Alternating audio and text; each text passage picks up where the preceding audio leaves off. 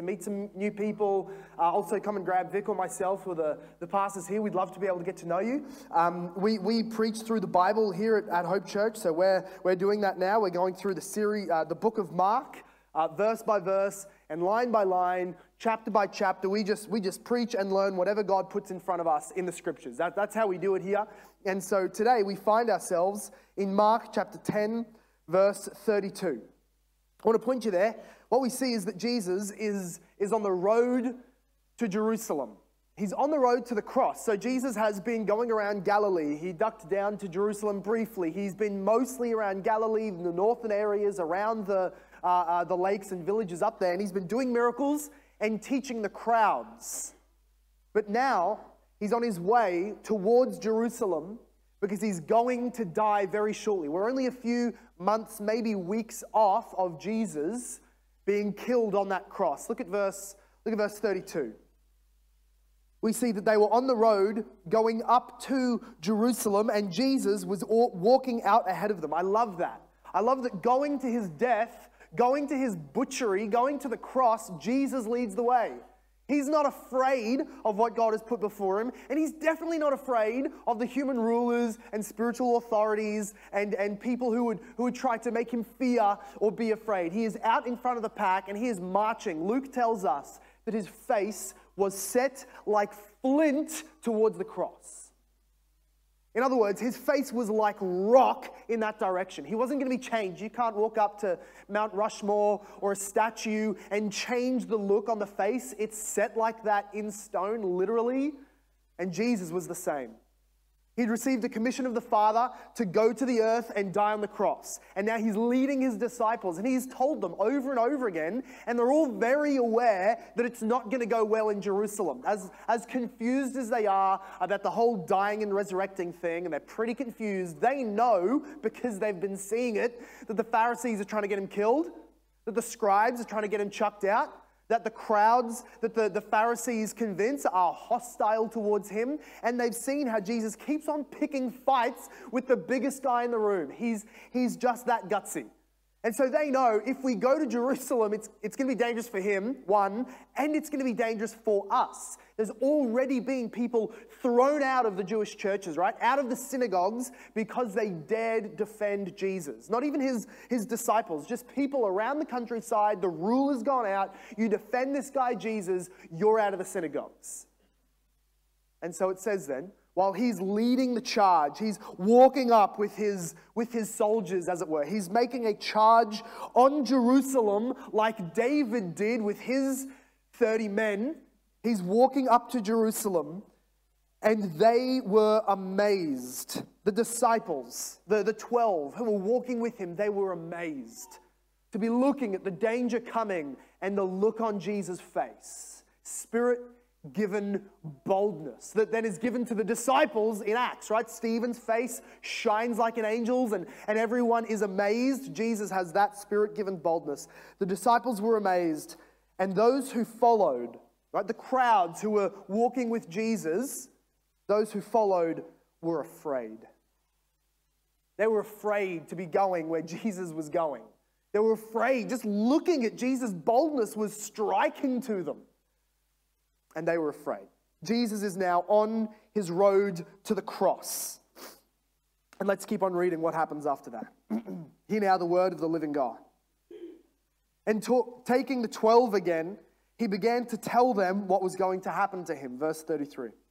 Saying, "See, we are going up to Jerusalem, and the Son of Man will be delivered over to the chief priests and the scribes, and they will condemn him to death, and they will deliver him over to the Gentiles, and they will mock him, and spit on him, and flog him, and kill him, and after 3 days he will rise." And James and John, the sons of Zebedee, right, the sons of thunder, Jesus called them, came up to him and said, "Teacher, we want you to do for us whatever we ask you." Just say yes, no takebacks, cross your heart, hope to die, all of those tricks. You have to say yes to this. And he said to them, "What do you want?" He knows these guys. "What do you want for me to do?" And they said to him, "Grant us to sit, one at your right hand and one at your left, in your glory." Jesus said to them, "You do not know what you are asking. Are you able to drink the cup that I drink? Or to be baptized with the baptism with which I am baptized?" And they said to him, "We're able." And Jesus said to them, "The cup that I drink, you will drink. And with the baptism with which I am baptized, you will be baptized. But to sit at my right and my left is not mine to grant, but it is for those for whom it has been prepared." And when the 10 heard it, they began to be indignant at James and John. And Jesus called them to himself and said to them, "You know that those who are considered rulers of the Gentiles lord it over them, and their great ones exercise authority over them. But it shall not be among you. But whoever would be great among you must be your servant. And whoever would be first among you must be slave of all. For even the Son of Man came not to be served, but to serve and to give his life as a ransom for many." May God bless the reading of his own inerrant, authoritative, precious word in our midst this morning. Wow, what a contrast here between James and John and their cousin Jesus. We see two very distinct paths to glory here. We see the human path to glory that James and John take, that we would naturally take, that the religions of the world and the systems of the world naturally lay out before us. And then we see Jesus' path to glory. It cannot be comprehended. That is a mystery until it is revealed through the Word. That took the world by storm and confused everybody who came in contact with it who had not been born again by the Spirit. This, Jesus' path to messianic, divine kingdom glory, is unlike anything that mankind had planned or thought. Number one, we can see that James and John, and we're really going to start there in the business of James and John coming up to Jesus and asking what they asked. We're going to see, first of all, their selfish ambition to rule. So here's the situation. They had been amongst the 12. They were walking up to Jerusalem, and Jesus kept on talking about dying and rising, and it wasn't all very clear to them, but they believed the Old Testament. They had some faith, more faith than some people today have. They believed that Jesus was going to be victorious and actually establish his kingdom. And they said, they came up to him. Now, the other versions of the gospel tell us that they brought their mum, who was Jesus' auntie Salome, right? So they're trying to butter Jesus up. They bring in Auntie Sal, and they get her to sort of talk to Jesus, like she's always been around. She's the favorite auntie, always sneaking treats, all that sort of thing. And they bring in Auntie Sal, and they sort of push her to the front, and then they also ask with her, and Jesus, we've been thinking. And it sounds great. I'm reading Isaiah. It's awesome. This picture of a throne. But we've been thinking, and it's sort of, I don't know, it doesn't fit just one throne. What we've thought, we've sort of put together a committee, James and John and I, and we've decided that 3 thrones would be phenomenal. First of all, better symmetry. Third of all, you can make like a nice streamlined V. It'll look great. Angels will love it. Thirdly, 3 is a good number. It's the Trinity. That's a positive thing, and it's a lucky number in China. So there's nothing wrong with 3 thrones. Let's do that, Jesus. And me and John will be on the side of you. We'll be there. You just need to say yes, blank check, just say yes. Don't think, sign it quickly. Let's go. They had a selfish ambition to rule. In other words, they wanted the authority that was only rightfully Jesus. They wanted the authority that was only rightfully Jesus, or they wanted power and authority that had not been delegated to them. This is the very definition of tyranny. Right? That's a word that's been thrown around a lot lately. Pretty good thing to do. The word tyranny is to mean that maybe it's a husband, maybe it's a pastor, maybe it's a civil ruler, maybe it's a teacher, maybe it's whatever it is. When anyone who has divinely ordained and instituted authority, right, legitimate authority, then starts grasping and taking more power than is theirs, desiring and taking and acting like they have more glory or power or authority than is theirs, we call that tyranny. Right? When the state starts doing things that they have no right to do, that God did not establish them to do, we call that tyranny, and we peacefully resist. But how many people would have taken pause, maybe in our own recent months, when we've experienced some level of that, we've seen it around the globe, how many Christians would stop and take a lesson for themselves? Because the same spirit that inspires people of dust to desire greater power so that they can exercise authority over their people for their own glory, that is the same spirit that makes Christians competitive with one another in ministry. It is that which desires more glory, more power than God has ordered or ordained for us. That is the spirit of self-glorification, selfish ambition, Philippians chapter 2 calls it. Those who burn inside when your friend or your church mate is exalted, maybe in ministry, maybe they're recognized, maybe God just pours out blessing through what they're doing, and you burn on the inside. You're just sick of them continually being exalted like Joseph's brothers, and in your heart, like Cain, like Joseph's brothers, you burn. That's the heart of James and John. It's the selfish ambition that desires the authority. The root sin is the desire of glorifying self instead of glorifying God, and having others glorify you, of course. James 4 talks of this when he says, it's just so simple. This is a human, natural, universal problem. What causes quarrels and causes fights among you? Okay, so you pick whatever. The workplace, the church, the family, whatever. What causes the fights? Why are you quarreling? Is it not this, that your passions are at war within you? You desire and you do not have. You desire what you don't have. You want other people's things. You want glory that God has not given to you. And so you murder. You covet and you can't obtain it, so you fight and you quarrel. This is the human problem. Yes, it's rife in parliaments and on thrones, and it's rife in the pews and in the pulpits. We need to be on watch against both of them.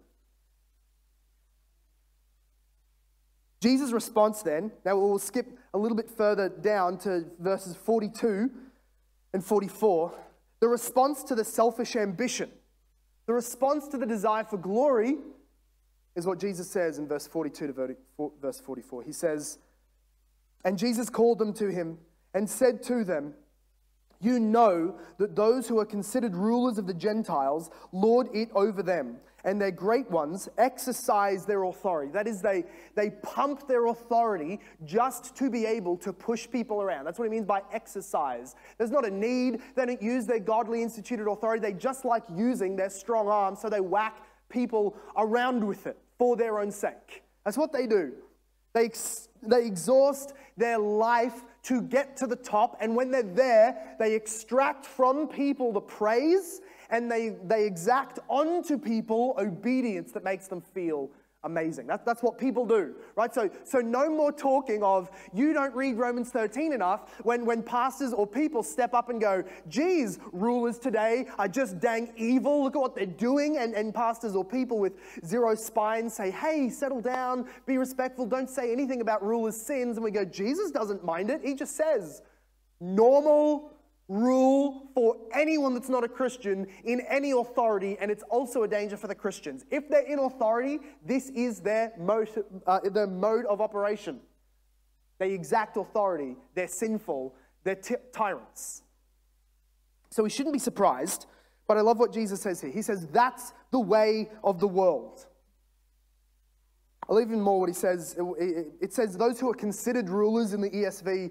Another version might have, or an honest translation is, these so-called rulers, right? You can see Jesus using quotation marks. Because these rulers, so-called. These people who, contrary to common thought, do not have unlimited authority just because they're in civil magistrate. Jesus is saying there's such a thing as proper rule and such a thing as illegitimate ruling and authority. Just because they make a law doesn't mean you have to obey. It doesn't mean it's godly and right in their realm of authority. He's saying these so-called rulers, they think they've got the right to do what they're doing, and they don't. But that's their pattern. That's their habit. That's what it is to be a Gentile, unchristian, not kingdom of God type ruler. But Christians, disciples, my 12, Jesus is saying, not among you. It shall not be. There's a commandment that he's making. It shall not be so among you. You should not be constantly grasping for more, stretching your authority, trying to exact praise from other people. But rather, Jesus says, those who are the servant of all, the slave of all, the last of all will be first. Those who exhaust themselves for God will be exalted by God. If you want exaltation, spend your life dripping sweat, blood and tears, exhausting yourself for God's service. He will give exaltation to those. The greatest are the hardest working. Not always, and in fact almost never, necessarily the ones most seen, but the ones who spend the hours, the effort, the prayers, the energy for the kingdom of God.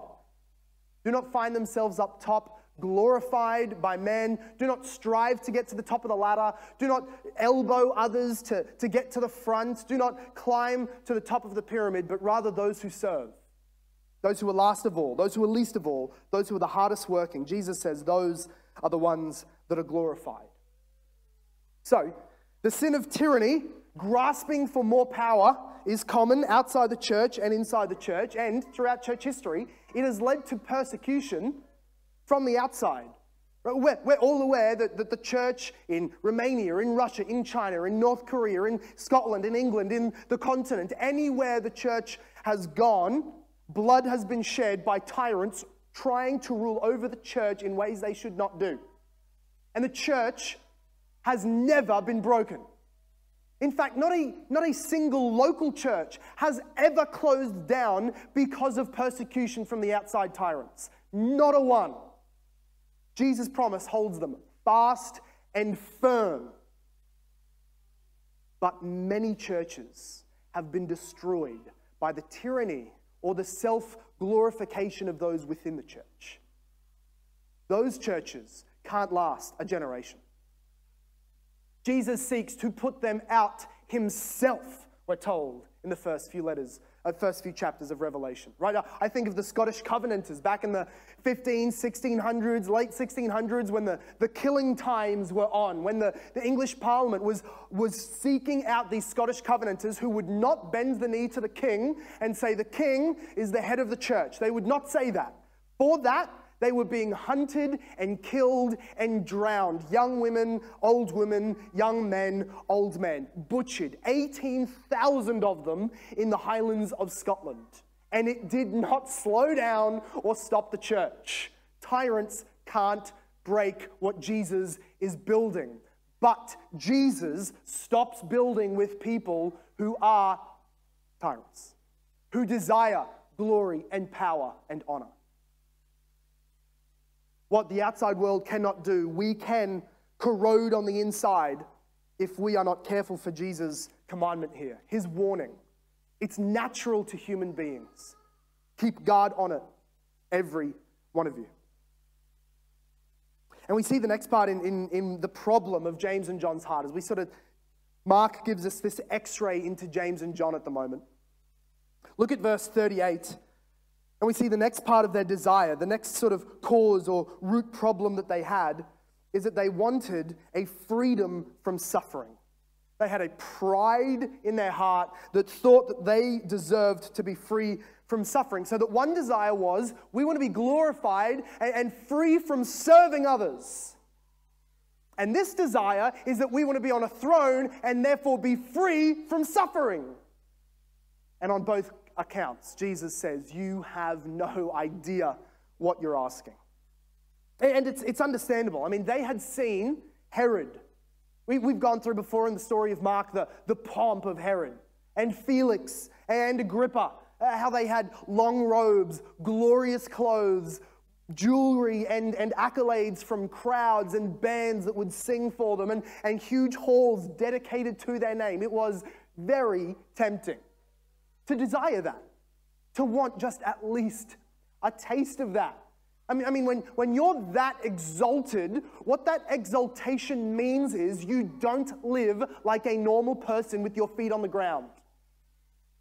when you're exalted on a throne, you do not have to get up early to go and get your crops.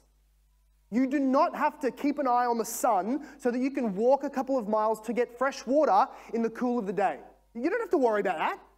You don't have to be concerned about the simple sicknesses that you get from a little cut on the hand and an infection that kills you. You know, you have the best medical care that is available at the day when you're on the throne.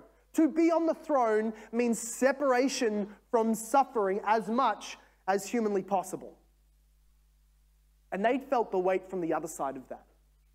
There's not a single Jew, James and John included, there's not a single Jew in all of Judea that wouldn't have known somebody, maybe a cousin, distant relative, friend, that didn't know somebody who had a dead son, an infant's grave out the back of their house, because that King Herod, when he heard the birth of Jesus, butchered every young boy 2 to 3 and under.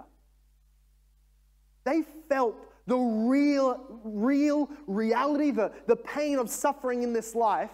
They've seen what royal guys get to do. You click a finger, everyone obeys. The whole nation has to shuffle around and do a census because you want to count heads. Everybody dies if you don't want them on the playing field. That kind of authority and power is not just tempting, it's understandable. The people suffering like they suffered, who had been nobodies all of their life, it's understandable. And they come to Jesus and say, can we please? Can you just give to us what everybody wants, what we've never been able to have? A ticket to freedom from suffering. Here's what they ask, and we see here what Jesus says. Jesus' response is, in verse 38, let me get there. So, grant us to sit there. Jesus says in verse 38, you do not know what you are asking. He's so kind like that. Jesus just tells them, you are clueless, James and John. Cousins, you're sons of thunder. Your heads are full of clouds. You are clueless, guys. You have no idea what you are asking. What they wanted, what they thought, right? He's just telling them, you don't get how the politics of the kingdom of God work. The politics of mankind you see all the time. You pay the right guys, you bribe the right dudes, the more you get exalted, the more free you are from suffering and hard work. That's not how politics works in the kingdom of God.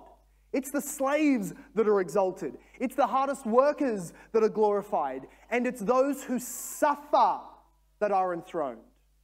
In Revelation, don't we see that? It's those who are butchered who receive thrones in heaven.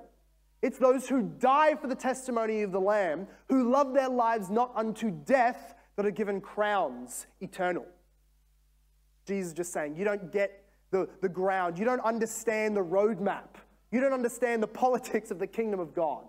You have no idea what you are asking. You don't understand. And he says to them, to sort of prove to them that they don't understand, he says,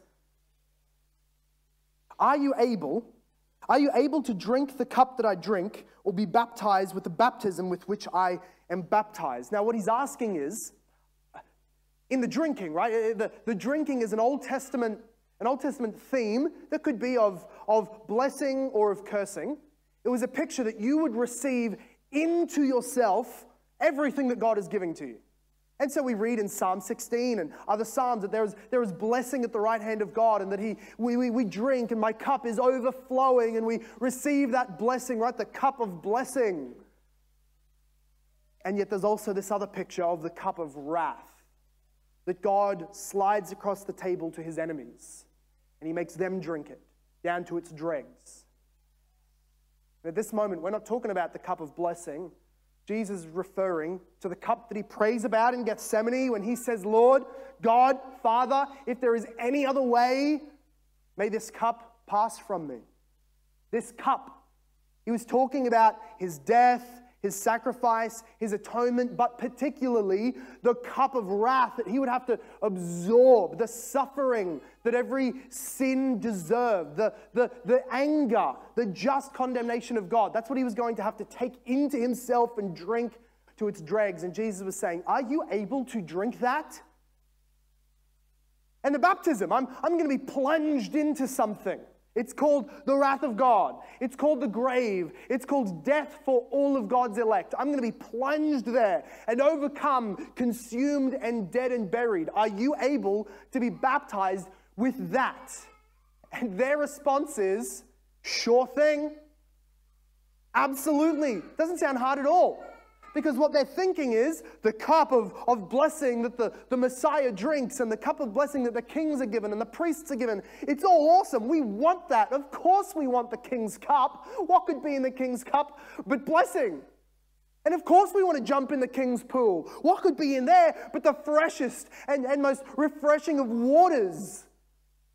They think that to desire the royal divinity or the divine royalty is to desire a freedom of suffering. And they just cannot be more back to front. If you want the divinely given royalty, the road is costly. The road is suffering. The baptism is difficult. The cup is harsh. They say, yeah, we're able to do that. No worries. Give us the suffering-free life, not understanding that messianic royalty does not mean freedom from suffering. Messianic royalty means suffering. Look what he says in verse 39. He says, halfway through verse 39, he says, the cup that I drink, you will drink. And with the baptism with which I am baptized, you will be baptized. In other words, he's saying, you know what, James and John? You don't know the future yet. Let me speak something over your life. I feel God giving me a word for you, brother. You're both going to die. You're going to suffer. It's going to be horrible. Name and claim that. James would be the first apostle to die. John would be the last apostle to die and would suffer his whole life long. These brothers asking to just bracket Jesus on the thrones. They're going to bracket the apostolic office as those who suffer and die. That's what Jesus says. You know, you are going to get baptized with death. It's going to be horrible. James, you're going to be beheaded in Jerusalem. John, you're literally going to be baptized in boiling oil. That's what one of the Caesars does to John, church history tells us. It's going to be bad for you. And yet there's a sense in which they don't drink Jesus' cup. And they don't get baptized with Jesus' baptism. Because Jesus' cup is the wrath of God. Jesus' baptism is death and punishment. But every Christian who suffers, every apostle who died under the blessing of God. Died with the beatific vision or the sense of God's smile, his countenance, his shining upon them and blessing them. There's no Christian who dies under the wrath of God. Jesus died under the wrath of God and cried out that he had experienced as that human mediator the abandonment of God. Well, Jesus prophesied, yes, you will suffer. And this is what we see in baptism, isn't it? The reason we suffer is because Jesus will suffer. The reason we picture death in baptism is because Jesus died for us. Verse 45 says, and this is the reason they'll suffer. The reason you will get baptized with that death and drink that death, the reason you will suffer as apostles is because, verse 45, I will suffer and die like that as your Messiah. Verse 45, for even the Son of Man came not to be served, but to serve and give his life as a ransom for many. I'm going to suffer. I've come not to get a throne on earth that the devil tried to tempt me with. I've come to receive a throne from the Father, but that comes at the cost of my blood, which is given as a ransom for you. And therefore, when they desire messianic royalty, they are desiring suffering. They desire messianic glory. They are desiring suffering. And this is what we see in our baptism. And we're going to celebrate this soon. But what we recognize in our baptism is that as Jesus went forward and was killed and died and buried and then rose to eternal life, so we in baptism are identifying with that. Jesus did that for me. His life was the life I could never live. His death was the death that I deserved to die. His resurrection is my eternal life that I share in even now and will go to after I die. That's what baptism is. I die with Christ, I rise with Christ, I live with Christ. And as Jesus lived, so also we will, in suffering and in pain. Even though Ephesians 2 tells us we have right now, as Christians, been raised up and seated with Jesus at the right hand of God. We're there, and yet we suffer here. Even the Son of Man came not to be served, but to serve, and to give his life as a ransom for many. They wanted freedom from suffering, but Jesus said, you're with me now. You're with me now. There is no glory apart from suffering. It sort of reminds us of that story of the old liberal seminary professor who was trying to get rid of all those parts of the Bible that he didn't like. So he'd find the bits about wrath and he'd tear them out, and the bits about exclusive ways to heaven, and he'd tear them out, and all the bits about, very bigoted sexuality, and he'd tear them out, and all the bits about, husband's rule, and he tears them out. He just didn't like it. He was very progressive, and his wife could hear him swearing and cursing and yelling from his room, his study, and she runs up and she goes, honey, what's wrong? And he said, darn it, love, these darned printers, don't they understand my mission here? They've ruined it all. They've printed the parts I hate on the back of the page of the parts that I love. I can't tear one out without taking the other. I can't leave one without taking the other. So it is. Glory and suffering are printed on the same pages in our Bible. You cannot have one without the other. You cannot get one or lose one without getting or losing the other. They are combined in no better place than in the person of Jesus Christ. So, one, they had selfish ambition to rule. They wanted freedom from service. Jesus said, you can't have that. They said, okay, well, we want the throne to be free from suffering. And Jesus said, you can't have that. To have the throne is to suffer. And now let's just look at those three words that they speak to Jesus. And let's look at their arrogant overconfidence. When in verse 39, they say, I'm in the book of John. I'm in the book of Peter. Which one of these tabs is mine? There we go. That's John again. Let's try again. Third time lucky. There you go. Mark chapter 10. Are you with me? You there? You don't have three cool tabs in your Bibles, do you? See, this is the privileged problem that we have when you have three beautiful tabs in your Bible. Anyway, let's keep going. Mark 10 and verse 39. Look what he says. He says, in verse 38, are you able to do all of this? And they say, with their arrogant self-confidence, we are able. We are able. What we see in James and John is the reality that if you don't have a gut level trust and delight, they're not always the same thing, so a knowledge of and a trust in and a delight in the absolute, utter sovereignty of God, when you don't have that, you're driven to either crushing anxiety or arrogant overconfidence. When you don't believe that God has, before the foundations of the world, established and preordained every single dust particle and where it will go, that there is not even a single sparrow that starves from not having seed enough to peck up on the ground, not a single bird dies without God's preordained, perfect, meticulous sovereignty, providentially planning, and before the foundations of the world ordaining every single thing. If you don't just know that theologically and trust it to your gut and delight in a Father who does all of that, if you don't have it, you will be driven at different times to anxiety that crushes your soul or self-confidence that shows your arrogance. And we see both in James and John. First of all, they're worried. Because we've got things like, I don't know, eternal salvation, the victory of the kingdom of God, our rewards for everything we do. These are eternally weighty matters, and they're on our shoulders. No one else is carrying them for us. No one else is watching out for us. We've got to do it ourselves. And in anxiety, in soul-crushing anxiety, they're driven to despair and come up to Jesus and beg, can you please just let us order it from now? If you can't assure us, we want the thrones. We've planned our eternity. We've planned our life. There you go. There's the plan. Anxiety that thinks we need to advise God. Or, in the next verse, overconfidence that thinks we're able to do what only God can do. And they say, yeah, whatever you think we need to do, whatever you think the plan holds, we can do it. We are able. No one else has got our back, so we've had to get ourselves. We are able. If you lack this trust, you're driven to one of those two things.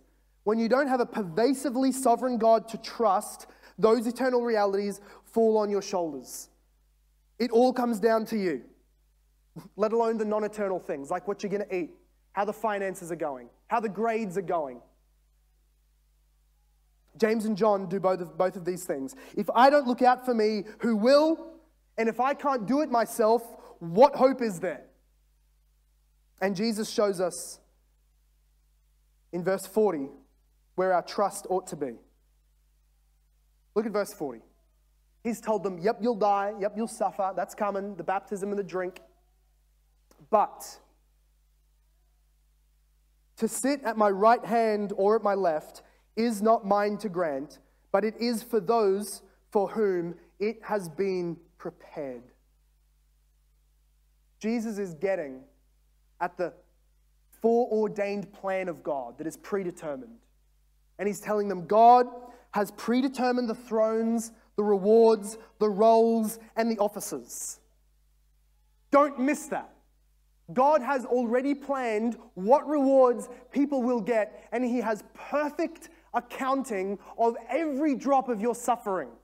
You don't need to play the omnipotent God. You don't need to play the card of planning meticulously everything in the future. God has got that. He has predetermined who will rule and reign and receive rewards. And the psalmist tells us he keeps every day written down in his book and every tear that we shed in a bottle. God is a good accountant of your sufferings. But it's not as if he's just watching our lives in full HD live. It's not even that good. It's not as if he's got perfect omniscience now. It's that even before you were born, those tears were recorded. Even before the world was born, those books were written.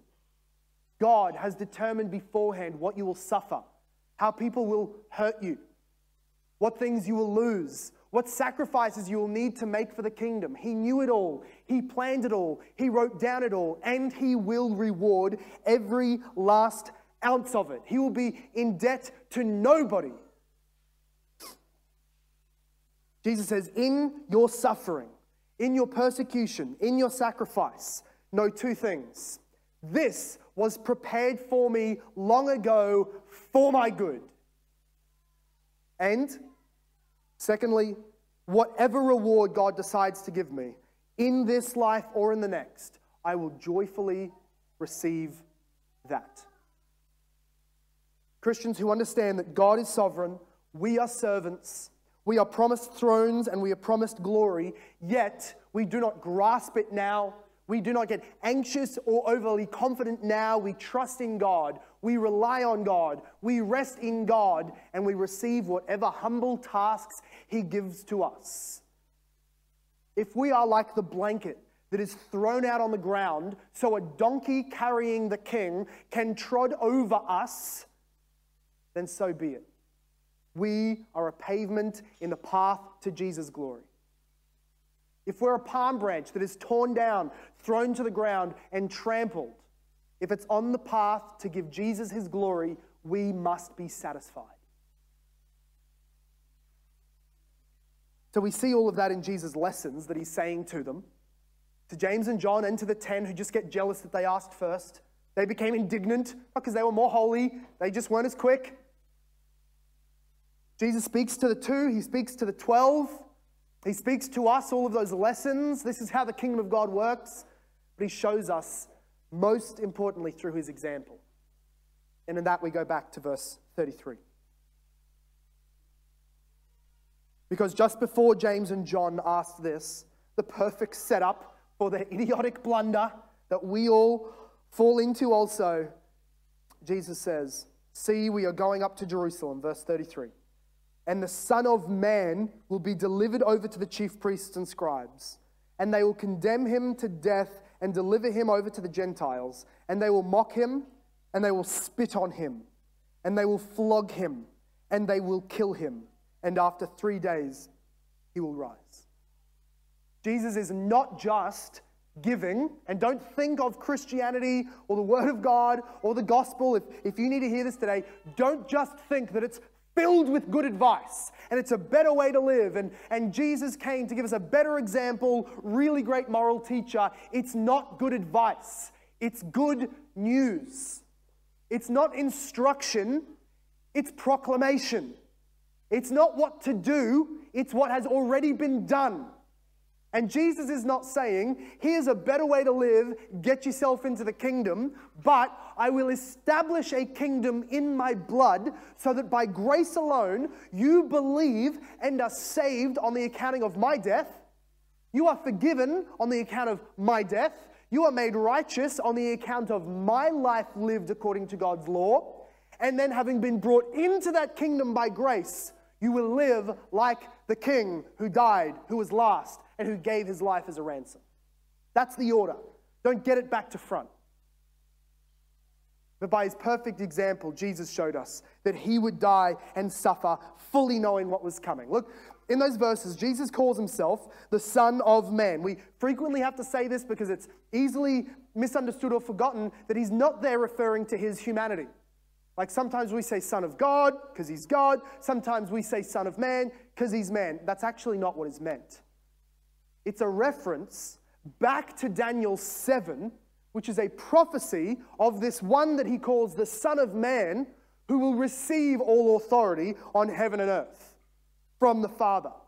That he will receive a throne to rule all other thrones. That he will receive a people and a kingdom that will be priests to God, that will never die but be an everlasting kingdom of dominion. That's what the Son of Man receives, and Jesus says, I'm that Son of Man, the God-human ruler, receiving all glory, and what happens to the Son of Man? He dies. Not a glorious death in the battlefield with a sword in his heart, still fighting the others. No, he dies just about naked. He dies unrecognizable. You couldn't even tell that it was Jesus of Nazareth. He dies humiliated, spit upon, beard plucked out, flesh hanging off every bone in his body, drowning in his own blood. That's the Son of Man. This Jesus does not just give us good advice, he gives us the perfect example. And that which flies in the face of everything James and John had said. Look at what they said. They wanted the rule and authority, but Jesus said, I'm the definition of rule and authority, and I'm coming to serve. The Son of Man, you want the splendor and glory and freedom from suffering, but the Son of Man is coming, the definition of glory and splendor, and I will suffer worse than anybody else. You want glory, but the Son of Man is coming, who is the definition of glory, and yet I trust in the Father's eternal covenant. I trust in his promises to reward, and therefore I will go willingly to the cross. Can you turn as we finish to 1 Peter chapter 2? It bears remembering that Peter was the apostle who was really instructing Mark. The reason Mark had so much material to write this gospel, the first gospel written, is because Peter was his right-hand man, telling him what to write, telling him what Jesus said, telling him, dobbing on James and John, telling him what those guys did. And we see the very similar themes all throughout Mark come all throughout Peter. And in Peter chapter 2, verse 21 and following, he says, about suffering, about being last, to this you have been called, because Christ also suffered for you, leaving you an example, so that you might follow in his steps. He committed no sin, neither was deceit found in his mouth. So that's how he's different to us. When he was reviled, he didn't revile in return. When he suffered, he did not threaten. That's his example. But continued entrusting himself to him who judges justly. He trusted the predetermined plan of God and was not anxious or overconfident, but rested in the predetermined plan of God. Verse 24, the good news of the gospel to every sinner this morning, to every person who has guilt in your soul, who is sure that God cannot accept you because you are evil and vile and guilty, and so all of us are without Jesus Christ. To you, the good news is Jesus himself bore your sins in his body on that tree of the cross, that we might die to sin and live to righteousness. By the wounds that he suffered, we are made whole. For you were straying like sheep, but now have returned to the shepherd and overseer of your soul. Jesus suffered. The God of life died. The King of power was made weak. The King of glory was made humiliated to bring you back to the shepherd of your souls, to bring you back from your sin, you back from the wrath of God, you back from hell, so that you can be made one with God in Jesus Christ. Be a part of his kingdom that is reigned by the crucified Lamb, Lion, Jesus Christ. Today, repent of your sins, believe and trust in the Lord Jesus Christ, talk to the person who brought you, or Vic or myself, we would love to talk to you about the soul-saving power of Jesus Christ. Can you stand with me? We're going to pray. Then the team are going to lead us in one last song, and then we'll celebrate in baptism. Father God, we thank you so much for the Son of Man that you sent to receive a kingdom and glory and honor and splendor and worship and praise. And yet, God, where we attempted to follow that in a shortcut manner, where we attempted to receive or grasp for or demand or manipulate power for ourselves, authority, glory, recognition, Lord, we bring that to the cross and we're put to shame. For the Son of Man did not consider equality with God to be held onto, but willingly came down as a slave, even a slave who would die. Lord, I pray that you would make that the lifeblood of this church, the lifeblood of all those who love and follow Jesus, that we trust you that you will give reward. We trust in your sovereign plan and promises, but we are willing to be made low and suffer and strive and sacrifice for the sake of your church and the gospel. Father God, may you exalt Jesus this morning. May all those who are far off, who do not believe, who aren't Christians yet, who are still in their sins, would you bring them near, justify them by Christ, wash them in the blood, and make us joyful. Lord, all Christians here, would you reassure them in their standing in Christ? Would you lift up our voices now, Lord, to give him glory and praise and honor? We pray all of these things in the name of Jesus, who is enthroned. And everybody said, amen.